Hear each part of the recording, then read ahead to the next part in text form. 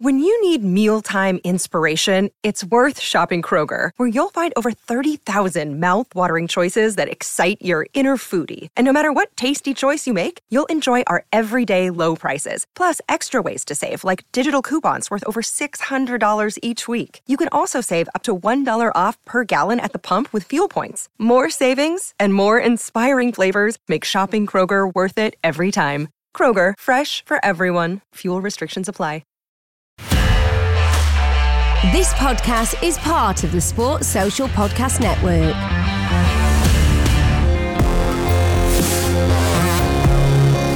Welcome to Humans of Speedway, the podcast which gives you the chance to get to know the stars and unsung heroes of one of the most exhilarating sports in the world.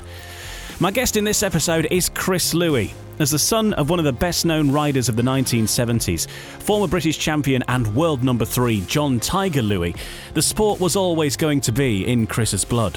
And Chris very much followed in his dad's footsteps by himself becoming British champion and reaching world number 3.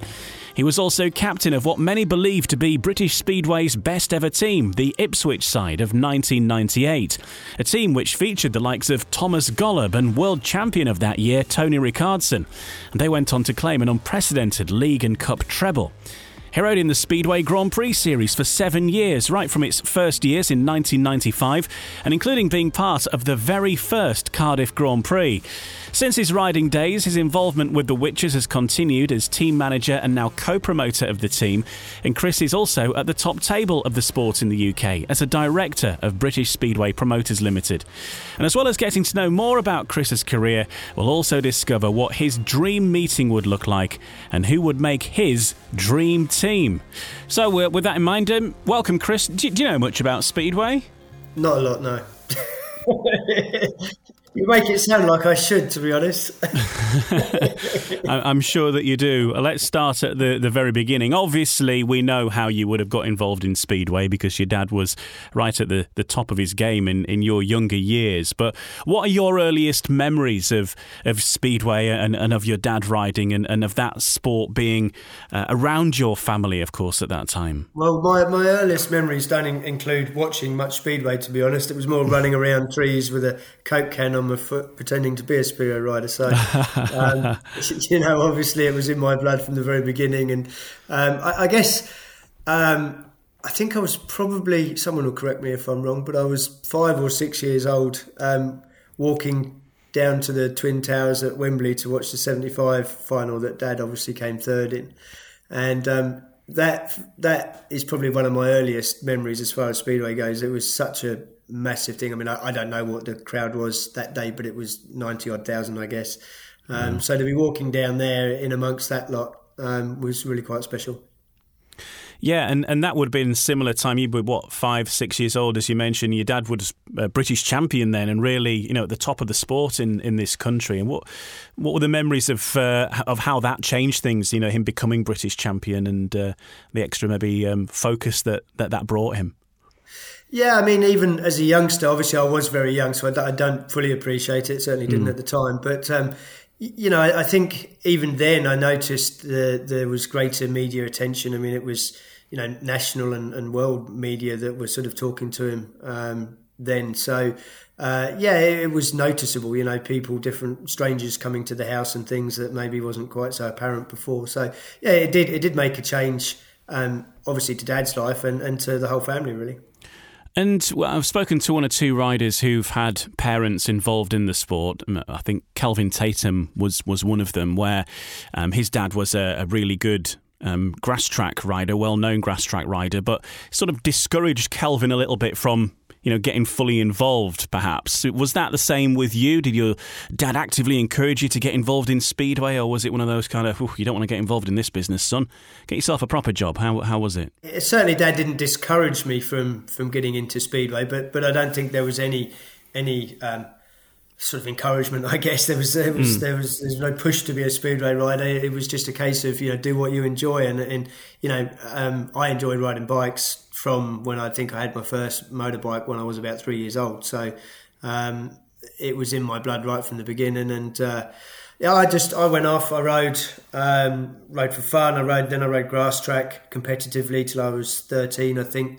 I'd had a little bit of a go at trials, but it wasn't quite quick enough for me. And then when I won the British Championship at Grass Track, I went off and raced motocross. So Speedway wasn't really on the agenda at all. I literally, it was just one day I woke up and I'd had a couple of injuries racing motocross, namely my knee, which was always going to give me a problem. And I phoned a mate one day, borrowed a van, stole my dad's bike that he'd kept, the old Westlake, from his last racing season. And we made our way down to Hackney, got lost on the way, middle of London, trying to find out where we were going, and had a practice session down there, and that's where it all started, really. Wow, what a machine to start on, though. The old Wesley, it was good, not particularly reliable, I have to say. Neither of us at that time had any clue about a speedway bike or how it operated, so we were getting a lot of advice once we got down to the practice session at Hackney. But it was a good day. I got back, parked the bike in the workshop. Typical teenager at the time, didn't bother to wash it or anything. And Dad came in the house a couple of days later, having gone in the garage, and said, "My bike's dirty. Have you been out on it?" How do you explain that one? It's the evidence is kind of there, isn't it? Yeah, it is. Yeah. So that was it. I had about 3 practice sessions, I think, ahead of the 88 season at Hackney, and that was me started. In between, I went off and done the Dakar, which was quite a big thing at that age to be doing. So it was a big year for me, or everything going on. So bikes were a big part of your life, of course. It was more kind of which sort of discipline you were going to follow. And you mentioned the Dakar there, which, as you say, a big thing to do. And is that something you've ever thought of doing since? Where did that fit into your life? Well, yeah. I mean, the guy that I did it with, Dick Partridge, he did mention to me a couple of years ago that it was the 30th anniversary since we actually did it, and he did sort of say in the year leading up to that, fancy doing it again, we'll celebrate the anniversary. And I have to say, it was really hard to turn down. I was so keen, but sort of looking at the finances and looking at everything else I had to do and the time it was going to take, wasn't really on the cards. But I have to say, as things calm down later on in life, it's hard to do as you get older, but I'd still consider it. Don't rule it out just yet. We hear a lot of stories of people doing grass track and then finding speedway and then not looking back particularly. I mean, I know there's a lot of riders that still do both, but speedway certainly a lot smoother on the joints, if nothing else. But a great training ground, though, for a lot of great speedway riders over the time, and something that maybe is not producing new talent maybe quite as much as it used to, would you say? Oh yeah, definitely. I mean, the numbers just aren't there. The amount of clubs and the amount of riders is nothing like it was when I was a youngster. So it's diminished to a point where it's not sort of really providing any riders to speedway. So we have to look towards other sports that obviously have kids racing, namely motocross. That's where that's actually where Dad came from in the first place. All those years ago, and in effect, you could say I did too, because that's what I was doing when I then decided to take up speedway. So, and it's the main sort of breeding ground for the youngsters now that we could get involved in speedway. And there was a program, I would say probably 10, 12 years ago, where we looked at the motocross sort of fraternity and started to bring a few over, and quite successfully. Some very good riders have got motocross backgrounds that we're now watching. And I think it's something that we need to revisit for sure. And we've seen this a few times with other riders I've spoken to. They go along to a training school or whatever, and you get spotted, and naturally you progress into the team, and that's what's happened with you with Hackney. Yeah, that was, as I said, I went down, had about 3 practice sessions that winter, and Dave Pavitt was promoter then, and along with Dad, Mike Weston, Gary Muckley, there was a few involved down at Hackney at the time, and Dave dragged me in the office and said, "Look, we'll give you a team spot." And I said, "Yeah, I've only had 3 practice sessions. It's a bit early days for that." And he was adamant that he wanted to do it. So we had a probably about a half-hour chat, and I said, "Well, look, I don't have a bike, I don't have a van." Making demands already, I haven't even ridden. So he provided one of the bikes, and I had to provide the van. I went away all smiles, thinking, "Okay, I'm going to be a speedway rider." And Dad had no idea at that stage. So then when he was told, he was adamant that it was far too early. I'd only ridden a bike 3 times and there's no way I could go into competitive racing the following season. But he lost out on that one, and that's where it started. And it was a decent start, a very decent team in 1988 at Hackney, because you became National League champion and you also won the Knockout Cup as well. And when you hear some of the names in that team, then you'll probably not be surprised at the success. Can you remember some of your teammates from that era at Hackney? Oh God, I hope I can remember everybody. There was myself, Andy Galvin, Mark Lorham, Alan Mogridge, Paul Whitaker, Gary Rolls, Paul Bosley.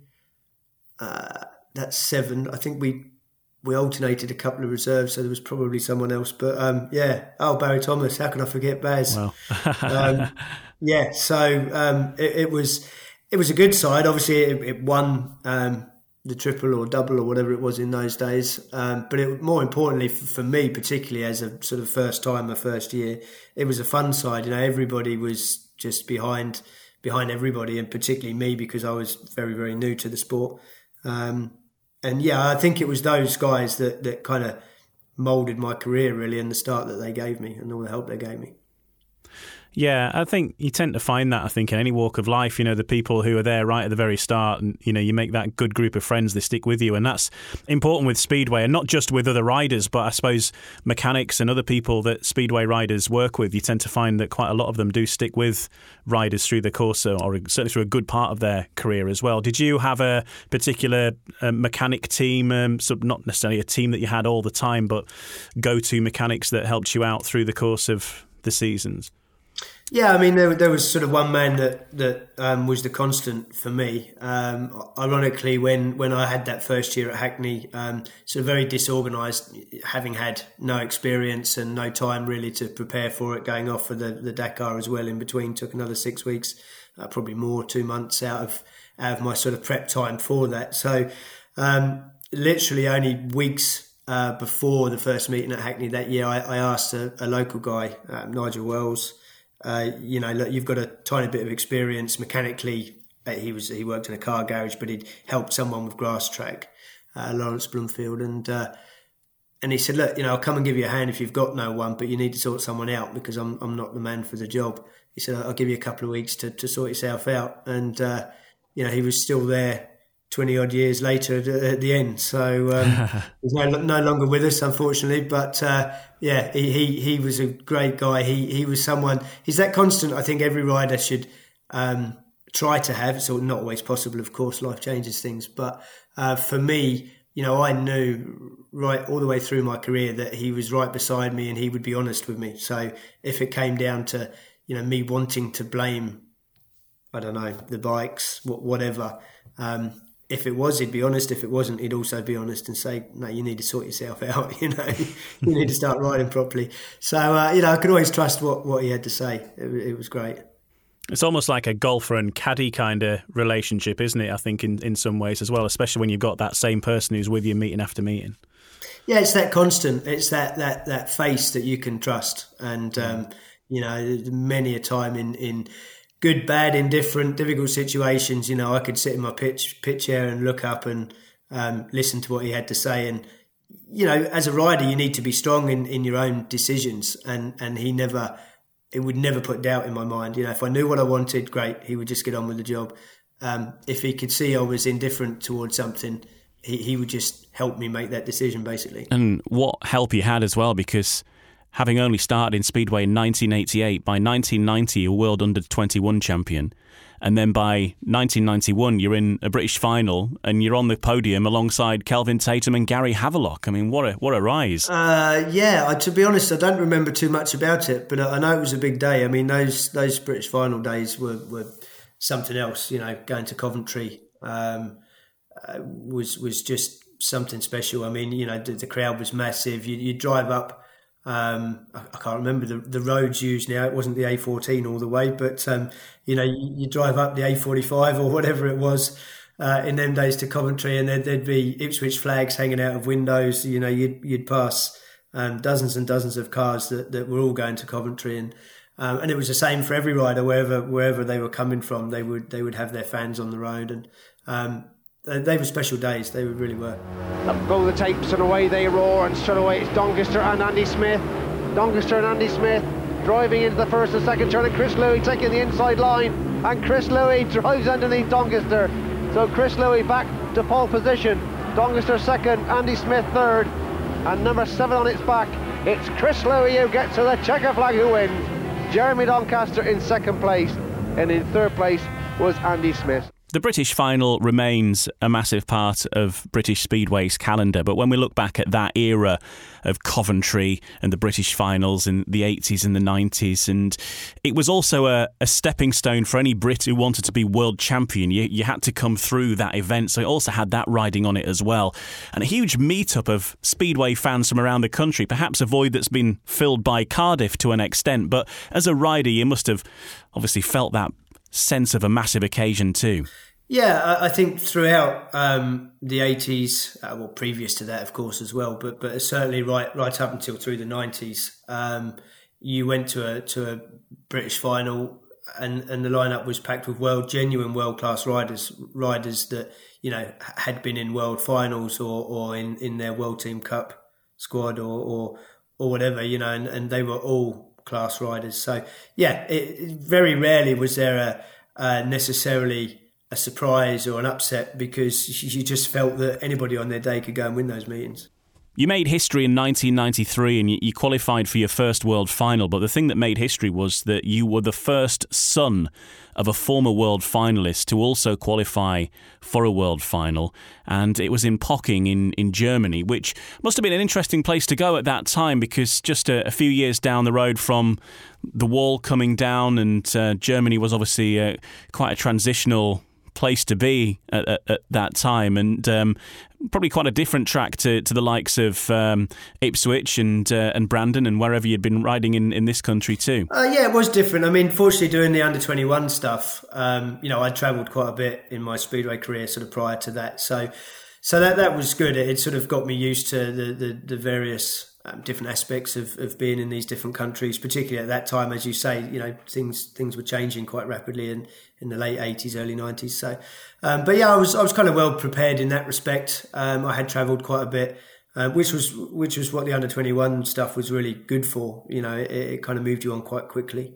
So I think it was important to be a part of that. And yeah, 93 Pocking World Final, all a bit of a whirlwind, really. Qualified for the first, you know, for my first one, only 3 or 4 years into my career. And, you know, that in itself for me was enough. I thought, you know, it's great. I've made it to a world final. Everybody tells me, you know, and there was lots of rounds involved to get there at that point. And for me, it included a couple of runoffs. Certainly, I think the last stage in Vetlanda was a runoff with a quality bunch.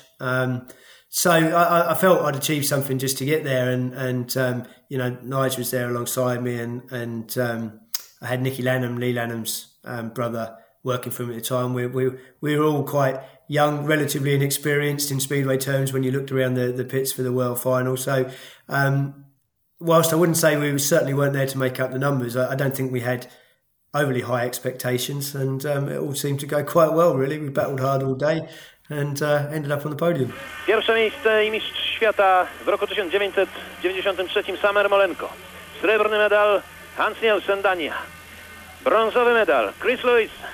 And in that meeting, you were going into it, obviously, as a British representative in a world final, which is obviously going to be a massive deal. But you were going into it with Gary Havelock, who was the reigning world champion as well. I mean, did that take some of the focus off you, having Javi in that final going in as the reigning champ, and all the expectation perhaps on him? Yeah, there was. And that probably helped me, actually, because there was probably a lot of focus on Gary. He wasn't riding quite as well as he obviously had done in 92 when he was unstoppable.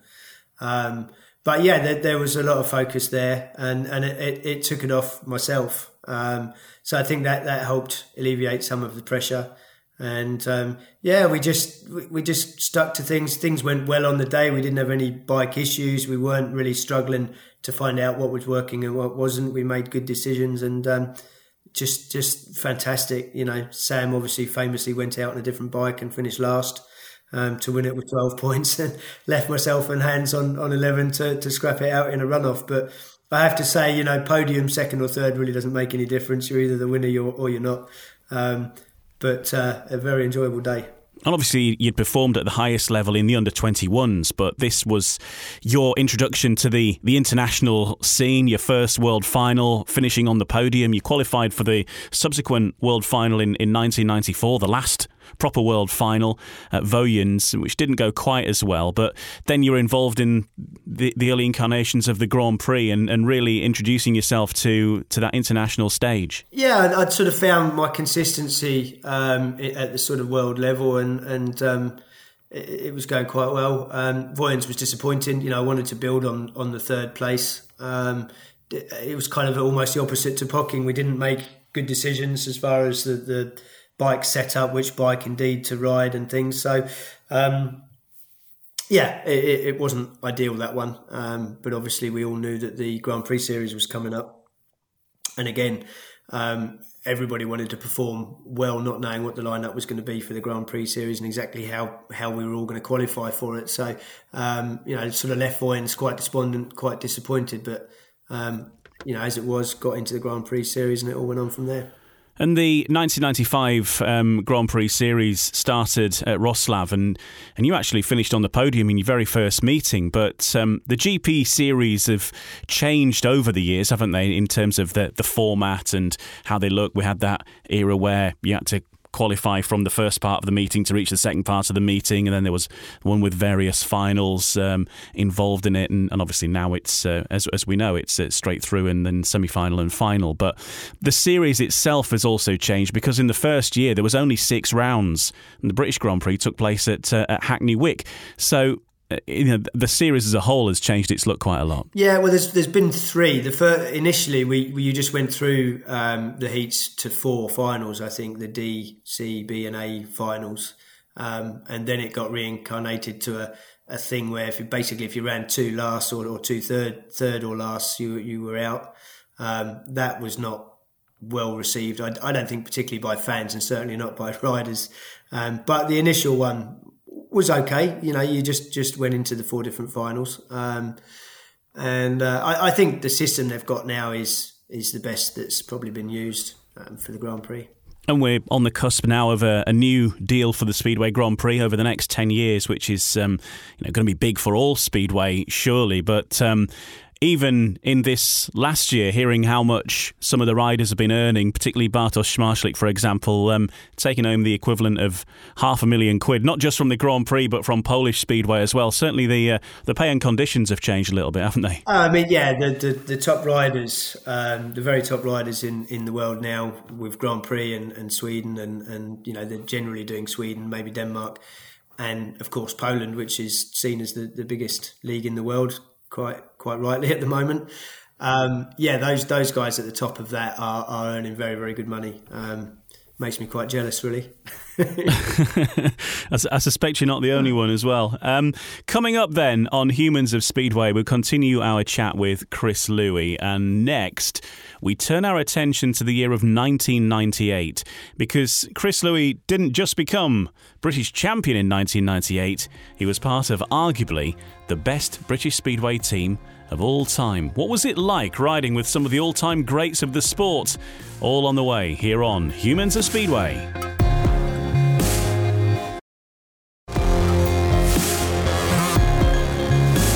This is Humans of Speedway. I'm Ian Brannan, and my guest in this episode is Chris Louis, who's current co-promoter of the Ipswich Witches, but a long history with the Ipswich Witches stretching back pretty much his entire career.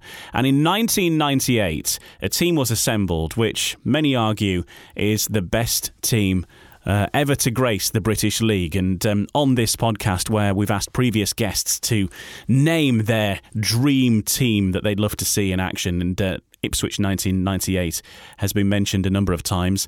Chris Louis was the captain of that side, and it was a side that features the likes of Thomas Golub, Tony Ricardson in the year that he became world champion, Scott Nichols, a very young Scott Nichols, was part of that side as well, and yourself too. And as I say, many people say the best British team of all time. Yeah, I'd like to argue it's the best of all time in this country, but I would, wouldn't I? It was fabulous. It was just such a fun year. It reminded me very much. It was 10 years on from my first season, which actually on a I guess smaller scale in the second division was the same. It was just good fun, full of confidence. We went to every meeting, and you could see the look on the faces of riders, mechanics, management of the opposition that as you walked into the pits, they were kind of wondering how many they were going to lose by. So.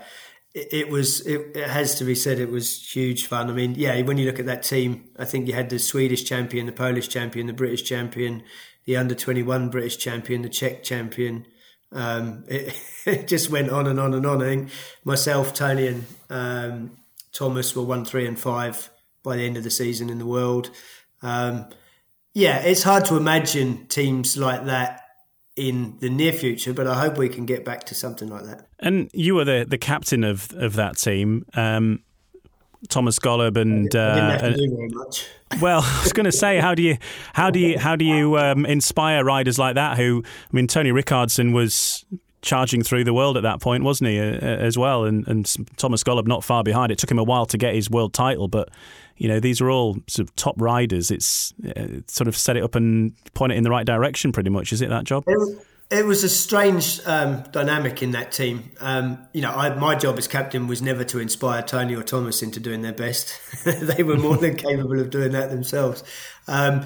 It was to make sure that certainly between myself, Tony and Thomas, that we got the best out of Sal, Tony Svab, and Scott, obviously being sort of the youngster in the team. That was the focus for the three of us. As far as the dynamic goes at the top of the team, we were very competitive. In a sort of in a good way, we were competitive. But you got to heat sort of 15 at the end of the meeting, and you were paired with, or in my case, I was paired with 9 times out of 10 either Tony or Thomas. And really, at that point, we generally speaking, we'd won the meeting, certainly at home, and in a lot of cases away from home. And it was a case of beating your teammate by as much as possible so that he knew you meant business in the Grand Prix at the weekend, that sort of thing. So it was a strange dynamic, but it worked very well. And well, that's it. Ipswich are the 1998 Elite League champions. Well done to them. When what a reception down the back straight. Thomas Golub, well, he wins the final race then, or the heat number 11 rather, and it's the race that gives the title to Ipswich this evening. Well done to them. They move into an unassailable 20-point lead. The trophy you won for winning the league, though, was a proper speedway trophy back then. It was a tyre mounted on a plinth, and we don't see many trophies like that these days. No, we don't, and there's a very special story to that particular trophy that year, because it developed a terrible smell, and we couldn't quite work out what it was until we found out that Shane Parker had put a kipper in there before it was presented to us. Why doesn't that surprise me? No, it didn't surprise us at the time either, but it just took too long to find out. By then the smell was dreadful. Unbelievable. Well, we do have a Shane Parker episode from way back when, if people want to catch up with that. But you listen to the Shane Parker episode and you'll hear, because there was all sorts of japes that went on, because he rode for Kings Lynn and Ipswich over the time, didn't he? And I think he was always wise to each other's, each of the tricks that went on, I suppose, with tracks and all sorts of stuff, driving tractors, hosing down Kevin and all these kind of things. Yeah, the relationship between Kingsley and Ipswich was never lost on Shane. Having ridden for both of them, he fully appreciated what each of them thought about each other. And then you regained the British title in 2000. Which one is the one that's sweeter than the other? Because I think sometimes riders win a trophy or whatever it is, and because of the whirlwind that surrounds the first one, that sometimes they enjoy the second the best. I enjoyed them both, obviously on the night, and just winning the event. It was something that obviously, you set targets in your career, and a national title is certainly one of them, along with world titles and club titles and various other things. So I know that winning the British title always meant an awful lot to me. As I sort of said at the beginning of this, that it was such a big day. It was a massive thing. I don't know really. I thoroughly enjoyed obviously the first one, and that is special because it's a target you set yourself, and then to achieve it is great to hold that trophy aloft. The second one I seem to remember, it rained all night from the very beginning to the very end, and the track was quite difficult. And I'd always been told that I couldn't ride difficult tracks, so I think there was a certain amount of pride in that one, pulling it off in difficult conditions. And I had a point to prove that I could do it, and they were great years. I mean, at that time it seemed like myself and Mark seemed to share the title. He would win it one year, then me, then him, then me, and it sort of went on like that. So and you've seen it in more recent times, in particular with Chris Harrison-Scott, obviously. So that's how it was going. But no, it's something that I'm very, very proud of, and I won 2 and Dad only won 1, which I often remind him of. And what's the reply when you remind him? Well, he hasn't really got a comeback because he got a 3rd in the world and so did I. So there's not nowhere else to go. So it's just that extra British title is what separates you. One thing I've got on him, yeah. Now, talking about international speedway and world speedway, of course, you were in the one-off world finals, but then the Speedway Grand Prix series came along, and you rode in that from 1995 to 2001 regularly as a full-time GP rider, which probably a lot of people forget about those early days of the Speedway Grand Prix. But then 2001 was the year where Cardiff began, and things changed massively in terms of the scale of the meetings. And not only did you ride in the very first Cardiff Grand Prix, but you also rode in the very first heat of the very first Cardiff Grand Prix, so really making new ground.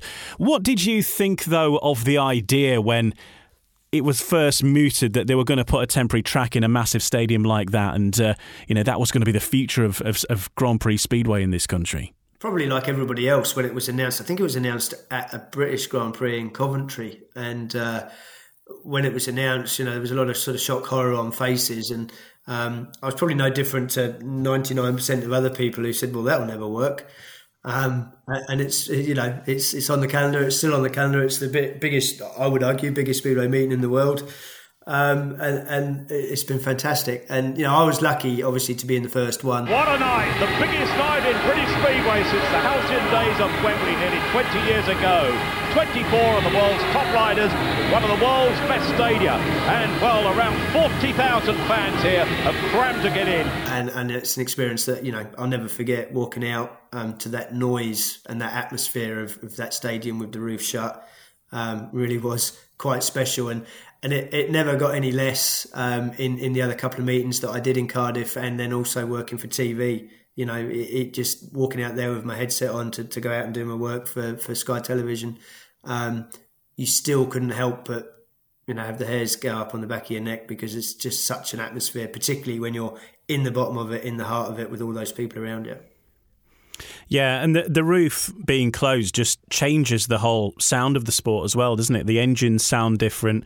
The crowd obviously sounds different. You've got and you've got the knowledge as well, knowing that it's not going to get rained off, which is another beautiful thing, that you're definitely going to be going ahead. And the amount of people, I know that when we spoke to Scott Nichols, he said that really for a lot of the riders, it's dealing with the size of the crowd and the occasion is as big a challenge as dealing with the riders that you're battling against on the track.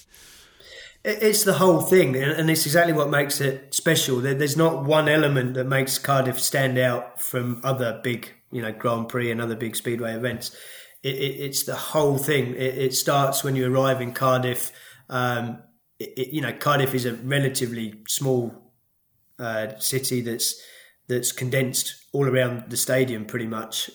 So as soon as you walk towards the stadium, you've got hordes of people, that are blowing their air horns and asking for signatures and taking photographs. And, it just starts with that, which makes it feel different to many other stadiums that you generally just drive to and you get in and that's it sort of thing.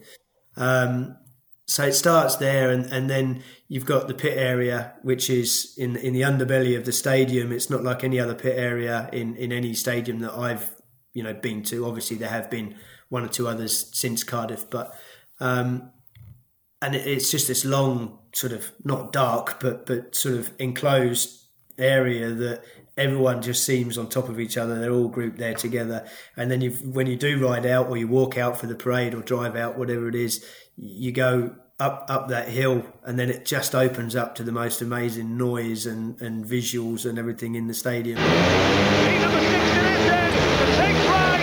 Chris has made a good start off 3. No doubt about the leader here, Bo Brown. Second at the moment is Jesper Jensen. Here comes Chris Louis down the back straight. Chris is going to go wide into the dirt. This is a good ride from Chris Louis. Bo Brown has the lead, but Chris is hanging on there in that second spot. This would be good enough, and he's up against his Ipswich teammate Jesper Jensen.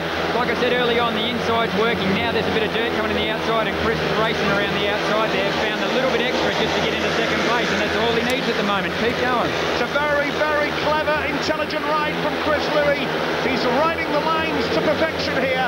Bo Brell, a vastly experienced rider, the 38-year-old Czech Republic man, not currently in British Speedway, but still capable of doing the business.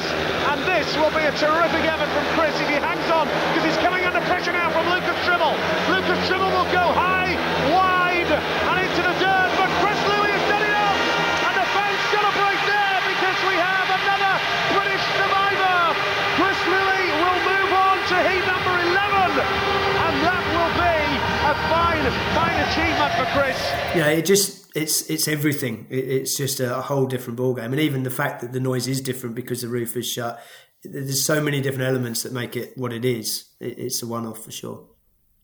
And it's great to have it back on the calendar as well, because I think there's a bit of concern, as there tends to be sometimes when meetings aren't held or clubs, as we've seen, stop for whatever reason. I think that with the change of the rights in the Grand Prix, a lot of people worried that Cardiff might go, but I think it's great to have it back, and not just one meeting but 2 meetings as well. It's going to make for a different but exciting weekend for Speedway fans.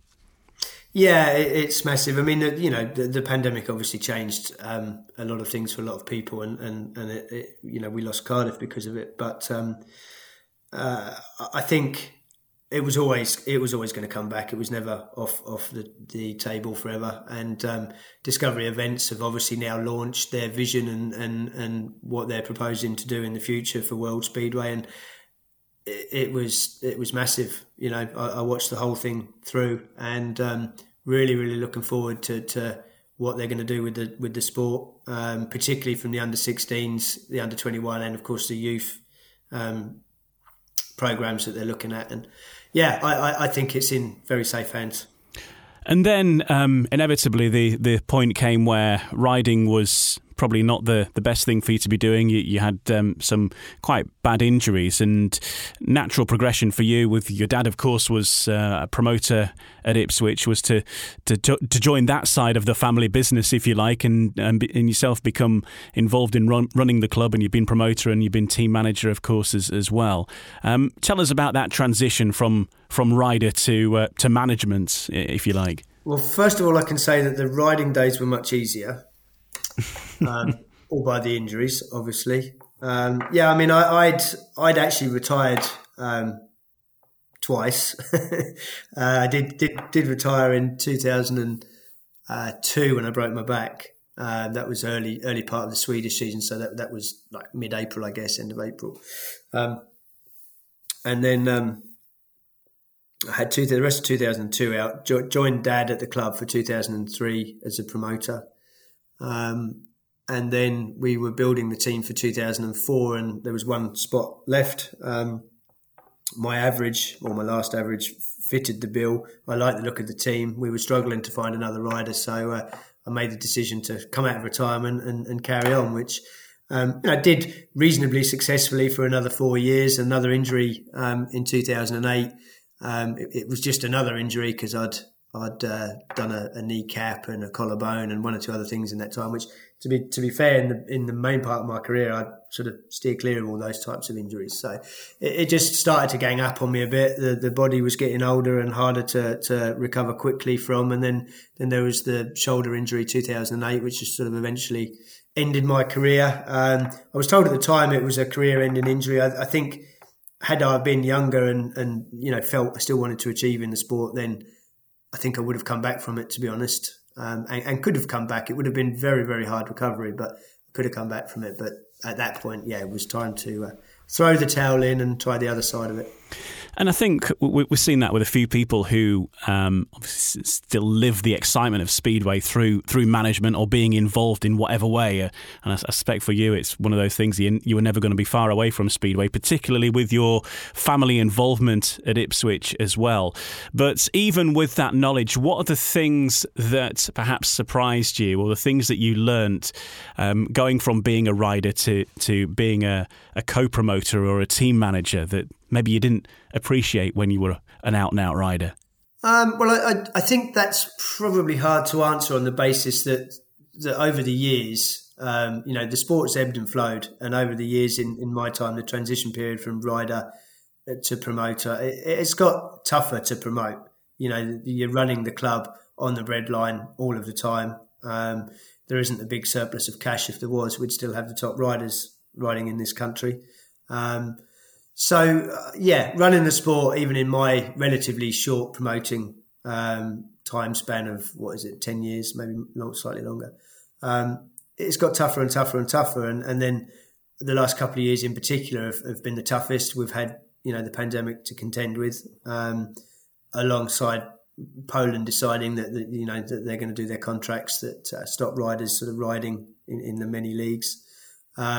And the money that they've been able to pay, they've engineered their position. So this is not getting the violin out and saying, Poland's fault. They've played a great game and they are where they are.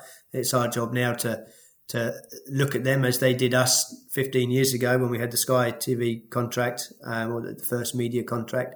And they said that's where we need to be. They've done that. They've copied our model and vastly improved it. So it's time to battle back. Some of the other problems that have been encountered have been both related to COVID, of course, COVID restrictions, but also Brexit affecting travel between other countries around Europe and riders being able to get visas where previously they could just come, but now there's a big application process involved. And you yourself have been victim to that at Ipswich with, for example, Nicolai Clint, finding that, that the logistics just didn't work out this season. That's not to say that they won't in a subsequent season. And also the restrictions in Poland as well, with the top league restricting riders in where they can ride if they're part of the Extraliga.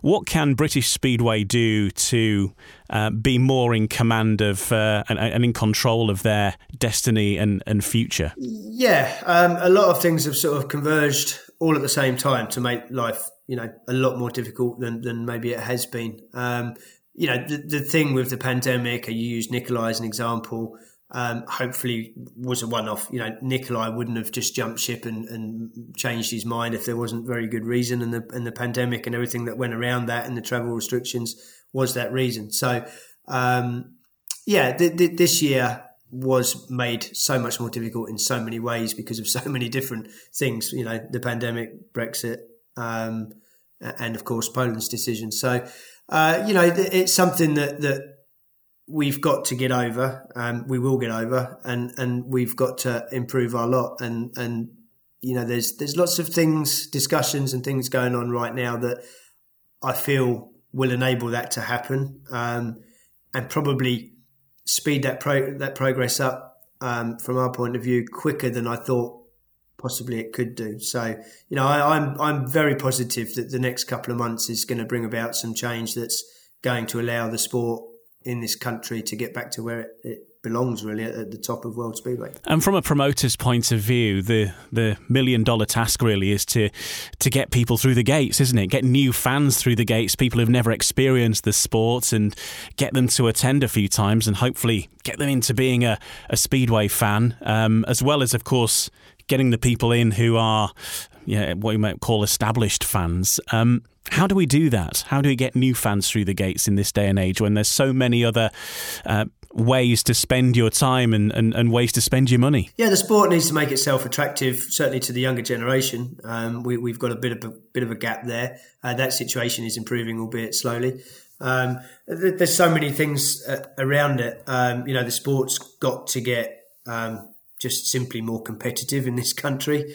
We've got to get some of the top riders back. We've got to get our crop of British young riders moving faster and becoming, stars for the future. And I don't think it's any coincidence that, the sport crowd numbers have dipped along with losing clubs. We've got gaps around the country, and when you don't have these local derbies, which a lot of clubs don't have anymore, you're gonna lose fan base up and down the country just because of the big gaps we've got around the country in terms of no speedways. So, we've got to find ways of bringing tracks back, and I don't just mean old ones, because most of those tracks have gone and so are their stadiums. But we need to be building new tracks around the country and filling those gaps. Coming up then on Humans of Speedway, we speak to Chris Louis about his dream Speedway meeting. Our Speedway Paradise feature continues, and in that we ask a series of 6 or 7 questions about how our guests' dream Speedway meeting would look. From the track they would race on, to who would make their dream team, and who would referee the meeting and the rules they would change. All on the way on Humans of Speedway.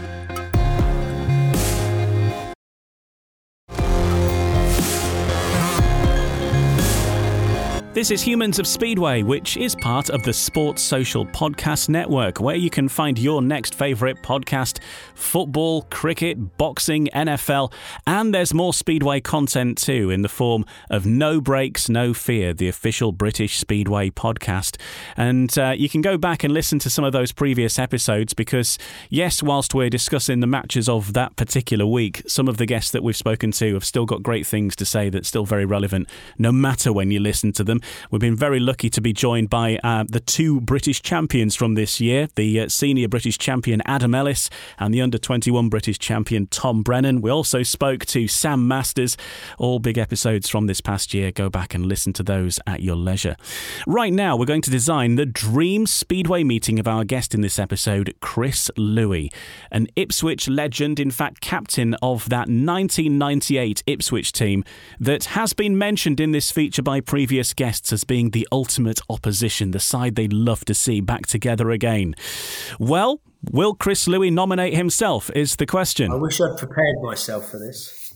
Okay, let's crack on with the first question for you then. And what we're going to ask you is, if you're holding your dream Speedway meeting, if you're going to choose a track to race on just for the surface or the shape of the shale, regardless of the rest of the facilities the stadium might have, just purely for your racing, which track would you hold it on? There's there's a few, and none of them, neither of them would be on the radar, I guess.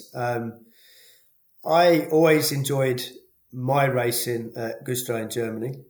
I know it's been seen on the European calendar and stuff, and I don't think it's always shown its best racing, to be fair, but it was always a good fun track to race on. I really liked the track on Gotland, Bisano, when I rode there for the Swedish side. It was a one-off track. It was different. It was quite alien to most riders. It was a good home track to have, but it was really good fun. Don't know where else I could say. Well, have I got to pick one? You could merge 2 together if you wanted. Okay, we'll merge those 2 together. Yeah. Yeah, Gotland and Güstrow. And what was it about them? Just the speed or the shape? Or neither were particularly fast. They were both probably the shape, because they're both similar in as much as they're sort of almost circles, and it enabled you to make lines that ordinarily you wouldn't sort of think of using. So you could make straights in corners and corners in straights, and that's what makes it hard to defend on. So it just made them good racetracks. When they were prepared right, they were perfect. I guess I could liken for that sort of similar reason in terms of the length of the straight compared to the corners. Bellevue is a bit like that, albeit much bigger than either of those 2.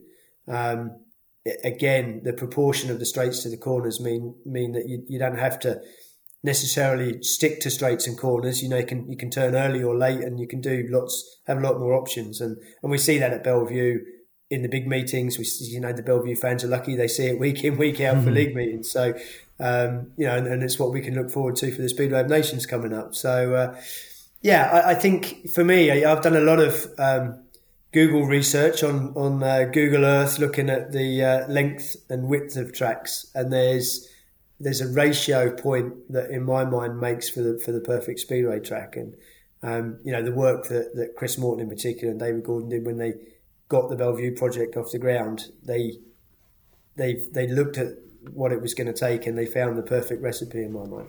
And we spoke to Chris Morton a few episodes ago, actually. So if you've not listened to that yet, dear listener, then do take that into account. But he never really shared a formula for a perfect track. And I think you're the first person to sort of suggest that there is a magic formula almost for the perfect track there. Yeah, a lot. I mean, I know Chris Morton was he spent many hours looking at various tracks. I know it came down to sort of basing it on the Old Hyde Road and Torren at the time.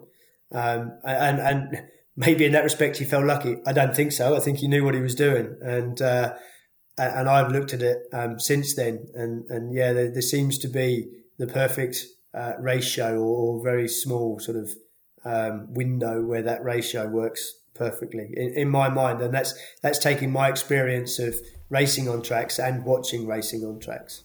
Cool. Okay, that's a good little bit of insight. And if we're going to put your dream hybrid track into a stadium, a good speedway stadium, which stadium would you put that track in? If I had to blend all of what I've just said together, okay, this is probably what you're after. I'll give you one track in one stadium. We'll just call it Bradford. Well, yeah.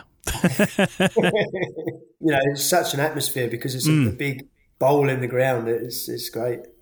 Yeah. And when it was full, and it was rarely full, but the World Finals I went to there, and it was just incredible. It's like a different place when it was full of thousands of people. And I think back in the 1950s, it had the record for the biggest attendance at any sporting event in the country ever. I think for a while there's like 100,000 people in there. It was like 100 and something thousand people. Yeah, ridiculous. Like the 1950s when health and safety didn't exist.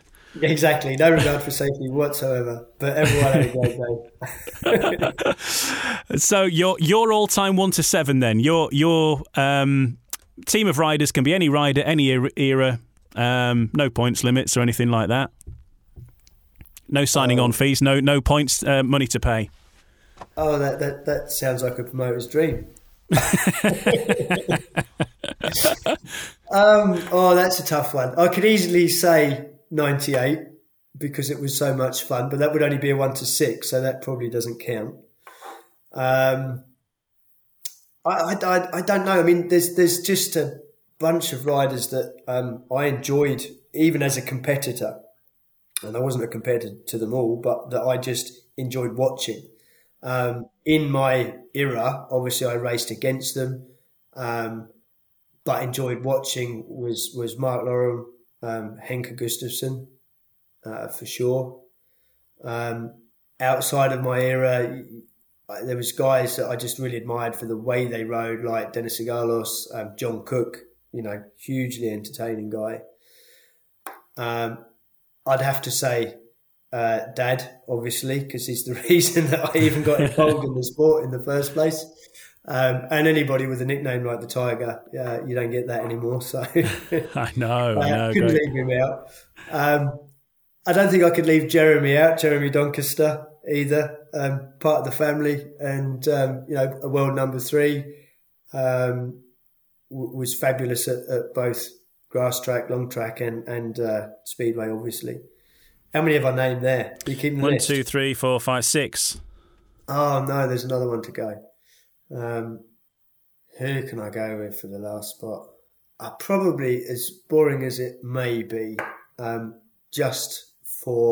because he was my era, and it's difficult because Tony Rickardson's won more world championships than anybody, but I think I'd have to say Hans Nielsen, to be honest, for how he went about his business. He had, as a competitor, he had an aura about him that made it very difficult to beat him. Yes, yeah, I remember watching him, and I think I mentioned before, and especially at Bradford, there weren't many away teams who came particularly confident, really, at Bradford always. But Hans Nielsen was just absolutely rock solid every single time you saw him. He was like great wherever he went. Yeah. So then I could say, Eric Gunderson. There's too many sevens, not enough, I'm afraid. Just take 7 out of that, and there could be many, many more. It would be a decent lineup, that's for sure. If you're going to pick a referee, then which referee would you go for? Graham Brodie. He'd done my testimonial by a special request. He did Dad's testimonial by a special request. Just a all-round nice guy. Never had an agenda, and you just felt, even if a decision went against you, it was hard to pick up the phone and swear at him like you might some other referees, because you just knew that he either didn't see it or it was his opinion, and you just accepted it. And I think it was the way he dealt with problems and the way he dealt with riders when he had to. There was no fuss about it.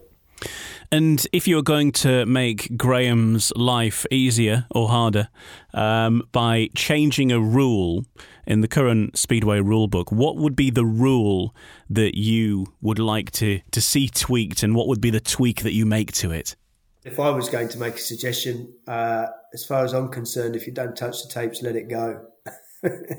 I was a rider that worked hard to work out the referee as the meeting went on. I watched riders today when we're at meetings, and some riders really don't watch any racing other than the races they're in. I watched every race. I was disappointed if there was a panic on in the pits and I missed a race, because I wanted to make 15 starts, not 5 or 4.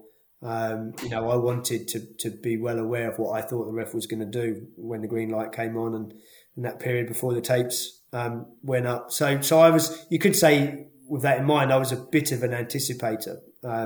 But you have to, take every advantage you possibly can. It's a short race, and it's much easier to be in front from the beginning. So, I would suggest that if a rider doesn't touch the tapes, the rule should still be that he can't move. But if he doesn't touch the tapes, then he's fair play to him. And that would make quite a difference, because it would take away the doubts perhaps maybe some referees have when a rider just makes a great start, which is often the way. Exactly that. I think a rider should be rewarded if he can guess when the ref's going to put the tapes up, because that doesn't happen half as often as people think it does. A lot of what's pulled back is just good starts. Good starts on the basis that the rider is able to fine-tune in with the referee and pretty much know when he's going to push the button. And some riders, particularly I noticed in Germany with German referees, and don't ask me why particularly in Germany, I think it was because of the lack of meetings that they refereed. There wasn't so many meetings in Germany. You could actually determine when the tapes were going to go up as a rider. If you moved very quickly, their automatic reaction was to push the button and let the tapes up. So... but as far as I'm concerned, the start is a big thing in Speedway, and it should be a part of the sport in terms of riders and learning what to do. So I'm all for, yes, the rule is don't move, but yes, if you make a great start and you don't touch the tapes, that's fine. Okay, and a team from any time in history, from any league in the world, to be the opposition to your team. So this is an actual team that existed. So this is the one that opens it up for Ipswich 98 potentially. Well, I think if you're putting that team together, there's a few there that I didn't really get to race against. So I'm going with 98. Oh yeah, so that you can actually be involved in it, and you can race against John Cook and Dennis Sigalos and all that. I can race against me dad, and we can prove once and for all who's better. And I know there's a huge contingent out there that will say the Tiger will win hands down. So. Yeah, but are you both on laydowns or uprights? You can ride what you want. Fantastic. Well, thanks, Chris, for joining us. It's been great speaking to you for the last hour or so, and thanks for sharing some of those stories, and all the best for next year, and onwards and upwards in Speedway, as they say. Absolutely, my pleasure, Ian. My thanks to Chris Louis for joining us on Humans of Speedway, and hope you've enjoyed listening to his tales as well. Now, if you are new to Humans of Speedway, the good news for you is there's a whole first series to work your way back through. And if you are an Ipswich fan, well, the very first episode was with Scott Nicholls, 7-time British champion. So hear from him in that one, way back in the black and white days. We've also spoken to Shane Parker, of course, has spent plenty of time at Ipswich as well. Jeremy Doncaster features, and Gary Havelock and Kelvin Tatum, all riders that I think we've mentioned in this episode that we've already chatted to. Chris Morton, another one as well, the Bellevue Aces legend. Work your way back through those previous episodes, and I hope you enjoy them, and we will keep the new ones coming on a regular basis right now on Humans of Speedway. Just like and subscribe the podcast on whichever app you use if you haven't already. Leave us a review if you enjoyed it, that would be good as well, and we'll catch you on the next episode of Humans of Speedway.